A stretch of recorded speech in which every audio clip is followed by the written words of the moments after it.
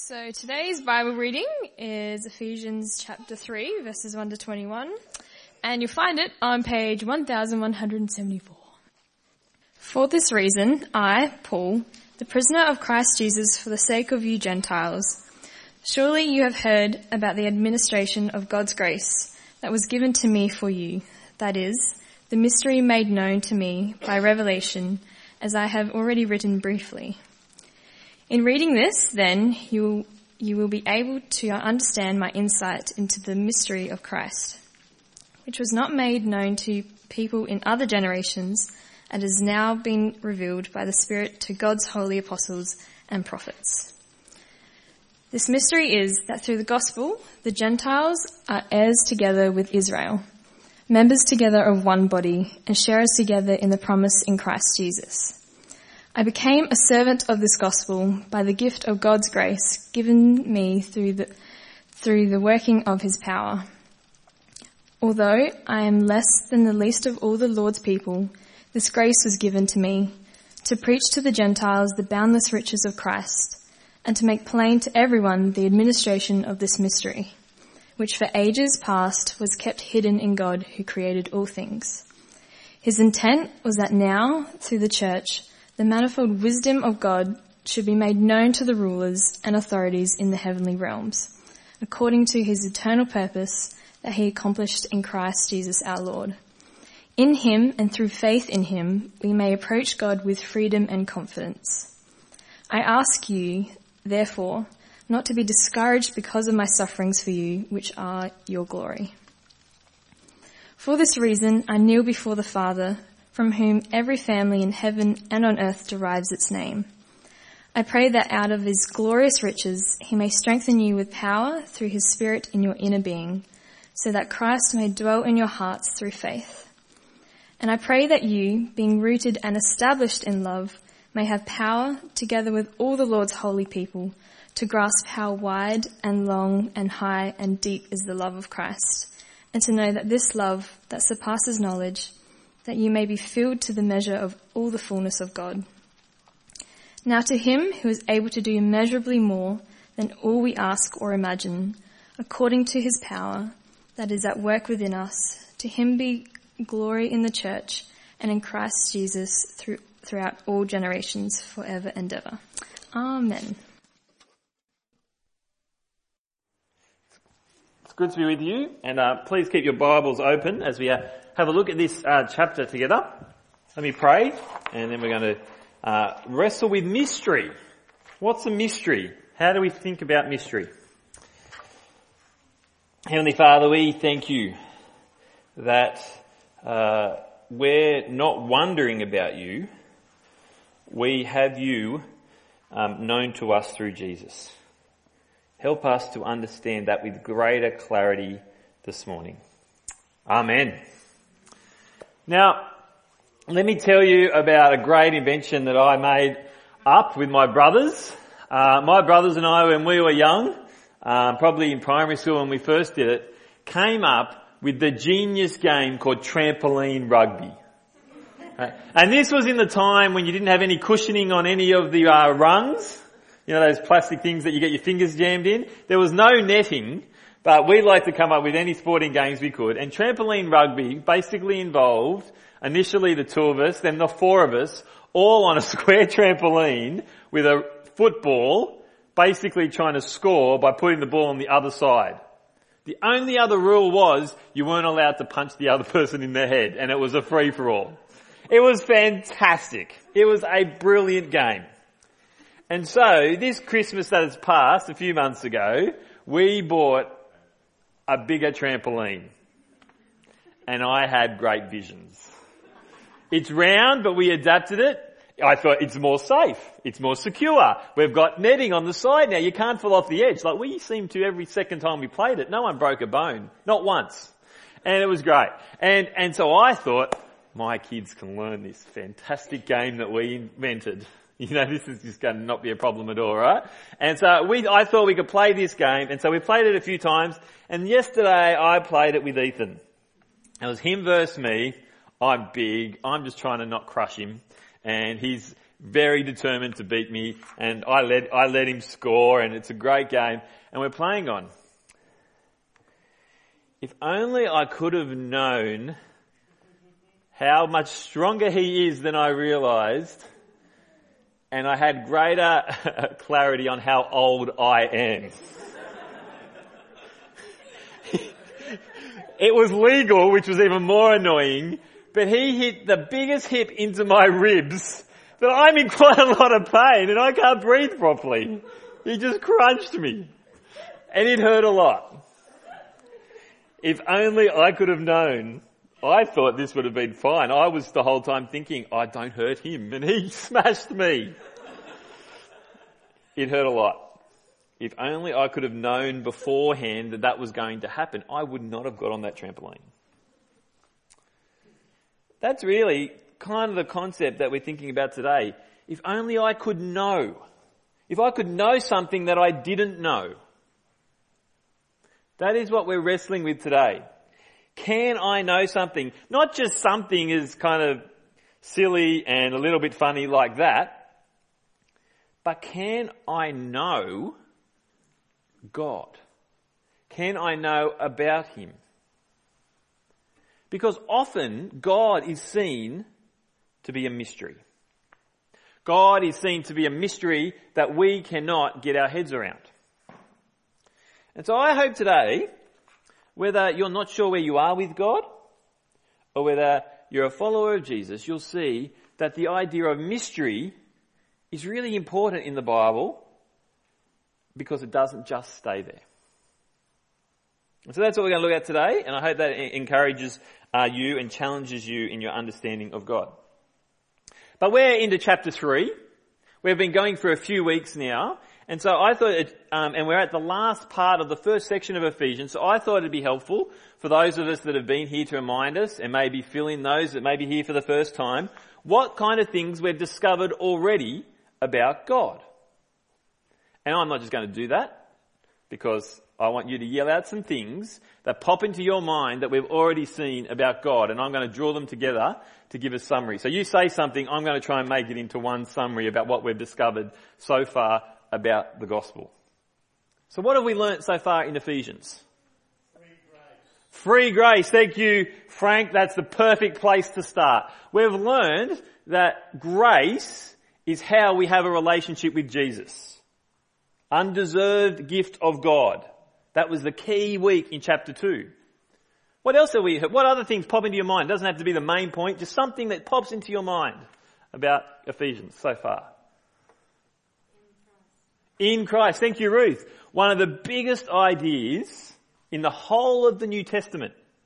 If you're wondering what the New Testament is about, you could say, quite simply, it's about people being in a relationship with Christ. So we've got this in Christ relationship, and the way that happens is what Frank said, by grace.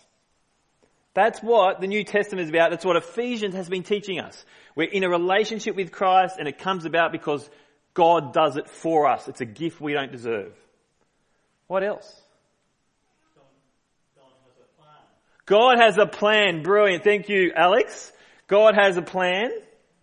And if we opened up the first week that we looked at, if you remember, if I can jog your memory, Ephesians chapter 1 gives us a detail of that plan, and that plan hones in on verse 10, where God's plan is that everything is united in Christ.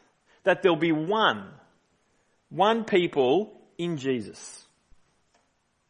So the story of Ephesians, the gospel story, is that God has a plan for the world and that there'll be one people, one unity, and Jesus will be the head and everything will be united under him, and it's achieved by God by grace. One more bit of the puzzle to maybe talk about today as our intro. If you've got one people saved by grace, what does that mean that we've seen already about the people on the ground?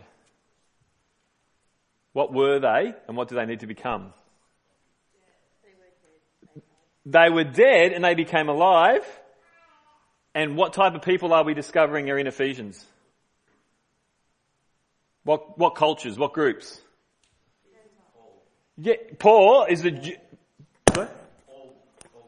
All cultures, so all the Gentiles and the Jews are no longer divided because they're made alive in Christ. That God's plan is that whether you're not, you haven't been historically a descendant of God's people and you're outside, or whether you are an Israelite, that actually you come together to be one people. And that's what we are here. That is where we've headed so far in Ephesians. God's gospel story in Ephesians that Paul is telling the Ephesian Gentiles particularly is that you are to be united in Christ. It can only happen by grace, and it's going to happen that two groups that hate each other come together and now live as one new humanity. That's the picture we have. And then in chapter 3, he goes on to talk about the mystery of this. And why does he do that?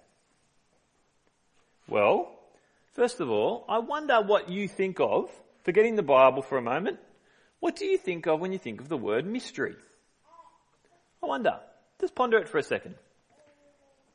When we look it up, just do a definition search online, the first idea that comes up, if you can flick to that, thank you, we see there, a mystery is something that is difficult or impossible to understand or explain. It's secret or in obscurity.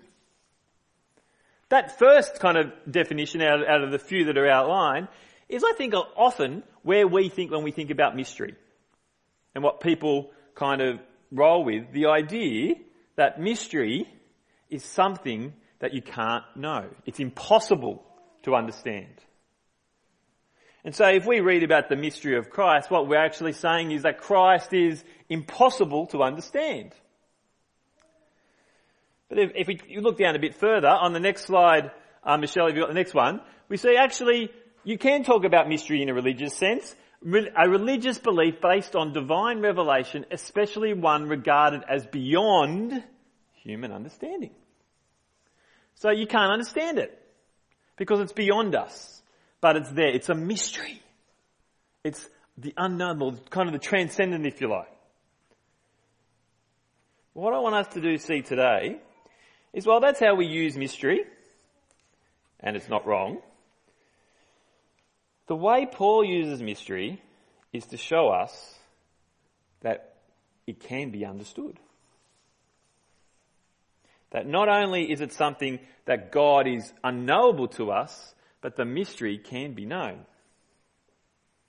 And you see there on your outline that we're going to do that by asking 4 questions.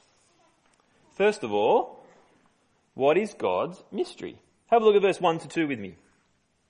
For this reason, I, Paul, the prisoner of Christ Jesus, for the sake of you Gentiles, surely you have heard about the administration of God's grace that was given to me for you. See, Paul, the apostle, his job is for the Gentiles. That's why I laboured in our introduction that, if you recall now, he's all about talking to a group that didn't have access to this God. He's gone to them. He describes himself as a prisoner of Christ because he's in chains. He is a prisoner, but not just in a physical sense. He is totally wrapped up in serving God in everything that he has. And he says in verse 2 that you guys, this isn't something that's news to you. You have heard. Surely you have heard. Surely you've heard about the administration of God's grace that was given to me. Administration is not just, as Amanda suggested when we talked about this in staff meeting the other day, and said, I told you all of church is about admin. It's a little bit more than that, Amanda, sorry. Administration of God's grace is the working out. It's God's plan. It's the stewardship. It's the working out of God's grace. You heard about the working out of God's grace given to me. That Paul had been given by God the understanding, the working out of God's plan. And the reason God had given that to Paul was for their benefit. What is this grace? Verse 3, the mystery. That is, it is a mystery. It's something that isn't fully understood yet. How do we figure out what this mystery is? Well, how do you know it? How are you going to possibly figure out what a mystery is? Verse 3 is actually really simple. A mystery made known to me by revelation, he says. You see that there? Paul says to the Ephesians, there is something not known to me. It was a mystery. And then it had been revealed. And he's told them, I've told you this before. I've written about this already briefly. He says to them, I had something I did not know, and it was revealed. I had no knowledge that Ethan could crush my ribs, and now it's been revealed to me. Revelation is key to understanding a relationship with God. Does God reveal himself to us or not? Because he doesn't just turn up here. I'm not just about to tell you God reveals himself and here is Jesus right now, physically right here. But he reveals himself to us in his word. I wonder whether you know the story of Paul and his conversion. It's a fascinating story. There's so much to it. But Paul was a guy who, he wasn't a big fan of the Christians and Jesus. Just before he's converted in Acts chapter 9, go there and read Acts chapter 9. If you ever want to get a bit of a background on Paul, go to Acts chapter 9 and read about how he was converted. His name used to be Saul. And this is how chapter 9 starts. Meanwhile, Saul was still breathing out murderous threats against the Lord's disciples. He went to the high priest and asked him for letters to the synagogues in Damascus so that if he found any there who belonged to the way, whether men or women, he might take them as prisoners to Jerusalem. Paul was a zealous Jew who wanted to get rid of them. It's a pretty kind of graphic description, isn't it? Breathing out murderous threats against the Christians. That is Paul. His identity is wrapped up in being Jewish zealot. What happens? Well, as he neared Damascus that he was going on, a light from heaven flashed around him. He fell to the ground and heard a voice say to him, Saul, Saul, why do you persecute me? Who are you, Lord? Saul asked. I am Jesus, whom you are persecuting. And as the story goes on, Saul's identity completely and utterly changes. He goes from a zealot trying to get rid of the Christians to being identified as one in Christ. What changed? He had Jesus reveal himself to him in an extraordinary, unique way, no doubt. An extraordinarily unique way, Jesus speaks to him and says, you are persecuting me when you persecute the Christians. And Paul then finds out that God's job for him is not to persecute, but to go and tell the rest of the world that they need to follow Jesus. And he's got the number one job in starting the church beyond Jerusalem. It all changed because he had Jesus reveal himself to him. And so when we go back to Ephesians and we read, that is the mystery made known to me by revelation, it's not that God became secret to him and he just decided to change allegiances because he didn't think the Jewish way wasn't working. It was that God had shown himself. And how do you know a mystery? Well, that's great for Paul. I'm going to hazard a guess that none of us have been walking on the Damascus road and have a flash of lightning happen and have Jesus say, why are you persecuting me? And that's why you're sitting here today. That's what I'm going to assume has happened. But the reality is, while the experience of it is different and unique, Jesus revealing himself is the same. And that is what Paul says in verse 4. In reading this, then, you'll be able to understand my insight into the mystery of Christ. He's saying, I am telling you what revelation about Jesus is all about. That you can encounter Jesus when you hear what he has said and what he has done when he came and went to the cross and rose again. Mystery is known when it's revealed to you. Another story of my childhood is when there was a great mystery that happened. I won't name the names of who were involved in this party, but my mum was encountering a great mystery. The mystery was that one of her children was getting a bald patch in the back of his head. This bald patch was quite pronounced, and she wondered about it and queried about it. What's happening with the back of your head? This son said, I don't know. Oh. Time went on. It's still there. Not the son not realising, but mum's mum had alopecia, which meant her hair fell out. So she was a little concerned. And so off they went to the doctor. The mystery still not known. The son went to the doctor thinking this needs to stay a mystery. The doctor looks at it, sits back down at his desk, writes a few notes, looks up at me, and wow, if eyes can speak, you are so busted. The doctor did to me that time. He knew that I didn't have a hair problem. He knew that something like me, for some reason putting blue tack in my hair and cutting it out and not wanting mum to know, had actually taken place.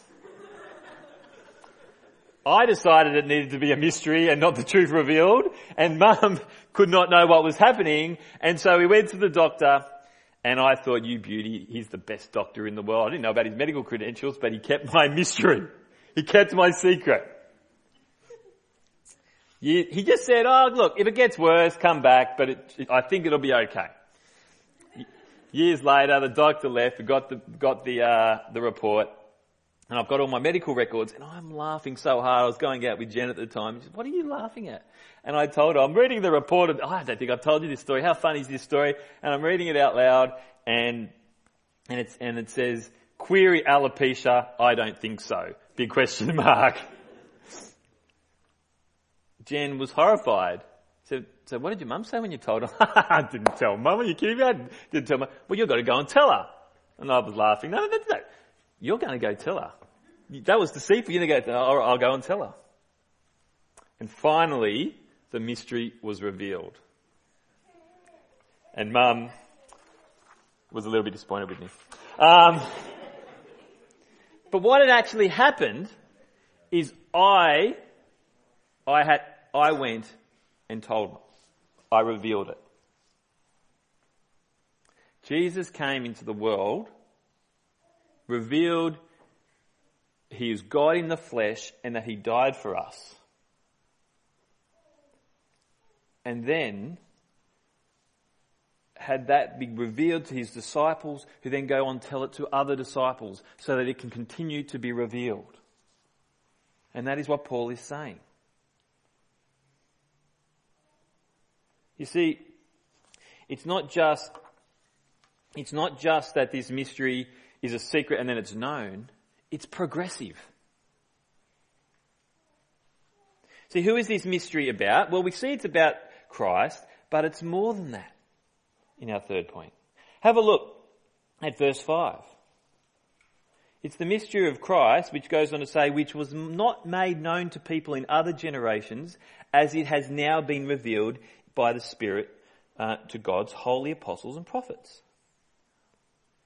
The Bible is one progressive revelation of a mystery, that is God's great plan, this being united in Christ. There's little bits of it that we find out, and if we read the Bible and see it for its whole, we get these pictures and we can put it together. Like if you read Genesis and you read about after Adam and Eve reject living God's way, and that there's one who's going to step on the serpent's head and crush his head, and he is going to be the one that triumphs, even though the serpent's going to bite his heel. Well, what's that about? There's someone who's going to do that. Who's that? And then we find out that there's going to be one who's going to be able to do that. And we find out it's Jesus. Abraham comes and the Israelites are born, and God promises that they're going to have a great land, and there's going to be a great offspring, and there's going to be great blessing to all the nations. And now we read that blessing to all the nations is just the beginning of it. All the nations get totally brought up and included into it. Not only did God create a people, the people, after a great drama and story, end up with a king, and then God's king's installed, and then God promises that the king is going to come who's going to reign forever and ever. Who's this coming king who's going to reign forever and ever and ever? They're not told straight away. We don't find in the Old Testament, well, it's going to be Jesus, he's going to come in 2,000 years' time, but there's clues, he's going to be a suffering servant, he's going to be like this, he's going to come, and then what's going to happen? His kingdom is going to come near, and he's going to reign forever. And Jesus came, conquered death, ascended into heaven, and is still reigning now. So the mystery is revealed to us progressively. And so our love of the Bible is to understand, seeing how it all fits together and how it all points to Jesus. The mystery of Christ, which was not made known to people in other generations, as it is now been revealed by the Spirit to God's holy apostles and prophets. We are in the privileged position of being this side of the cross, where all we've got left is to wait for Jesus to return. It's all been revealed. We're not with Abraham thinking what is going to happen to this land and offspring and blessing. We're not in the time of the kings, when the kings were so rubbish. How is God going to fulfill his promises? We are here knowing that the promises have been fulfilled in Jesus, just waiting for it to finally get fixed up. It's progressively learnt. Like chemistry or anything else you learn. You can't learn, this isn't something that I actually did very well, I failed chemistry actually, but you can't write a formula, a detailed formula in chemistry, unless you know your periodic table and you know actually the elements, right? You got to know the elements. If you go straight to a formula, you're not going to do it. You got to progressively start there and get to there. That's how God has revealed himself wonderfully in Christ. So, what we've seen, there is a mystery. It can be known through revelation. It's about Christ. It's about Christ progressively revealed. What does it achieve? What does it achieve? Look at verse 6. This mystery is that through the gospel, the Gentiles are heirs together with Israel, members together of one body, and sharers together in the promise in Christ Jesus. That's what we've already alluded to. It's what we've already seen in Ephesians, if you've been reading it with us. God's mystery is that he's able to bring two groups together who cannot live together. There's a brand new Netflix documentary on a cult that came out of India in the 80s that went to Oregon. I don't know if you heard of the Bhagwan and that cult. It was a fascinating documentary, but this guru, he said exactly what we've seen in Ephesians. That this new community, this project, is about all people of all creeds coming together in living in peace and harmony. The project that they saw was needed for the world was right. Not surprisingly, it ended absolutely disastrously. And it can only end rightly if Jesus is the one in which the Gentiles and the Jews, all the nations of the world come under together. We will not achieve ultimate peace. We will not achieve harmony. We should seek for it. We should strive to live better together. But the mystery of Christ is that all can be heirs with Jesus together as one body. That's what it achieves. What it achieves, you see there in verse 6, the second part, your sharers together in the promises of Jesus. The mystery of Christ is that you receive the promises that he gives. Being made alive is not wishful hope. It is a beautiful promise because Jesus has already died and risen again. It was a promise made that you've already received if you trust in Jesus. To be sharers together in the promise of Christ is to say that what this mystery achieves is belonging with Jesus with total acceptance. And that community totally accepts one another in Jesus. And that's what the human heart actually was made to long for. Because we were made in the image of God to long to be with him together.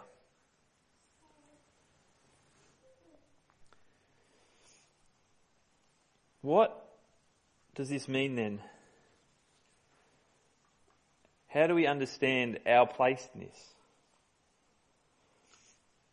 Well, without going into all the rest of this section, Paul goes on to say that you have a part to play. See, the point of this mystery isn't that now individuals go out. Let me read from verse 7, but verse 10 is the key. And then we'll finish on that and then just make some final reflections. I became a servant of this gospel by the gift of God's grace given me through the working of his power. Although I am less than the least of all the Lord's people, this grace was given me, to preach to the Gentiles the boundless riches of Christ and to make plain to everyone the administration of this mystery, which for ages past was kept hidden in God, who created all things. Now verse 10, his intent was now that through the church the manifold wisdom of God should be made known to the rulers and authorities in the heavenly realms, according to his eternal purpose that he accomplished in Christ Jesus our Lord. See, the beauty of this mystery is that God doesn't just leave it hanging out there. He takes his new one body together and he says, you've got a job to do. Verse 10. His intent was now the church, not from their own brilliance, not because we're spectacular, but because of God's wisdom makes a church, the manifold wisdom of God, should be made known. That God's wise way of saving us, that God's wisdom of bringing us into one united people is actually made known as the people are together, revealing it to everyone. That is really important. And so the rest, he goes on to actually pray, which we looked at in our community groups this week, those in the community groups. And he goes on to pray, and those prayers talk about how you're to be strengthened, how you're to grow in your understanding of God, because as you grow in your understanding of God, well, you can then go on and share the manifold wisdom of God. What do we draw from all of this? If only I can know God's plan. You can. Not if you get super smart. Not if you seek to go into the laboratory and do some research. You can if first of all you believe that God has the capability of revealing himself to you. You can if you believe that God in Jesus has revealed himself to you.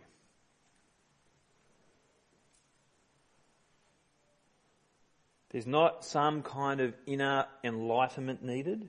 There's no guru that's dependent upon. There's no super special pastor. There's no super special friend. There's no extra delving into unplugging the code of the Bible. There's seeing Jesus revealed to us, coming as a perfect man and dying for us and rising again. God reveals himself up to us via his word. As he spoke directly to Saul, he speaks directly to us in his word. It is not beyond human understanding. And all of us, if you believe that Jesus has come, can believe that you can have a relationship with him. No matter where you're at with God. But secondly, we need to see that we're part of revealing the mystery to others. The greatest travesty of a church, one of the greatest travesties of the church, is if they've received the mystery of Christ, the love of Christ, they've taken on board and they keep it for themselves. When God's plan is that his people show God's wisdom to others. A non-sharing church is failing at its fundamental heart. It's failing at its fundamental heart that God has given them in its goal.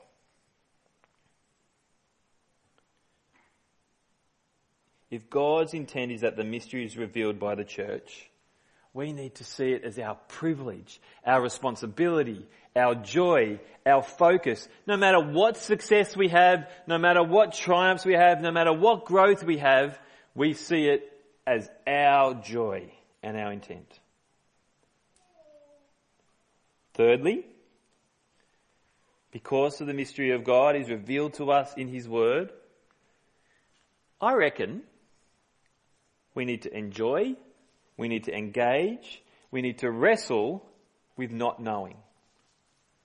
That is, sometimes we actually just think, wouldn't it be just better if the Bible just said, do this, do that, or God's this way, God's that way. But you don't get the full understanding of it when it's like that. But when you wrestle with it, when you discuss it with each other, when you come to see how it's played out, you truly grab hold of it. Let me give you an example of this week. Jeff Newman and I don't know if Jeff's here, I haven't seen him this morning. Oh, there he is. Hey, Jeff. We caught up, we read the Bible. He said, I've got a question. Numbers. Oh no, I don't know Numbers that well. Let's do it. And we looked at Numbers and had a question about in the book of Numbers. You may have never read the book of Numbers. There's this story about a rock and water coming out of a rock. What's that got to do with anything, right? And so then what happened was we had a discussion. We figured it out. Jeff talked about how as a child he thought it meant this one thing. I can't remember what that was now. It doesn't really matter for this illustration. I thought it was this one thing. But now as I'm reading it and I see the context of what Moses did, I don't think Moses did anything wrong. And as we discussed it, we thought, maybe it's telling us this about God and Jesus. Now, we came to a really great discussion and a really good dialogue because we engaged with it, we wrestled with it about this crazy story in a book of Numbers about God's people. It really was encouraging and helpful. I think that's why God revealed himself to us in history and wants us to wrestle with challenging ideas, because we get a greater understanding of who he is, his character, and what he's done for us.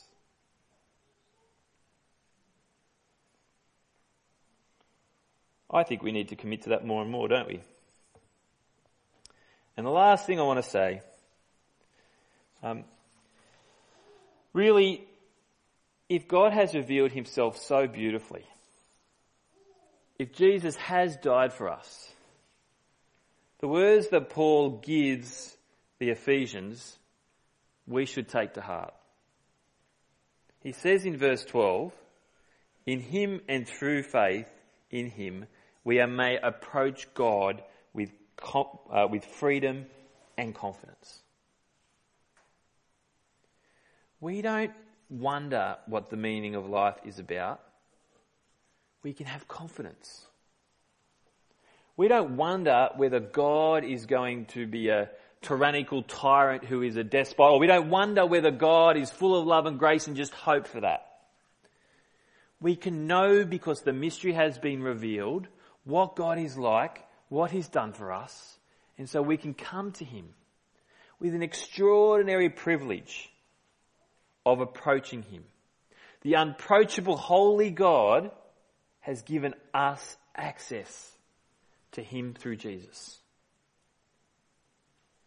We can have confidence because we know the mystery is from God. How can we know God? Because he's revealed himself to us in Jesus. Let's pray. Heavenly Father, we thank you so much that you have revealed yourself to us. We're all on a different path. We all may have be in a different place in what we understand about you. But we pray that by your Spirit, we can truly see that Jesus gives us life and that we're to be your people together. Amen.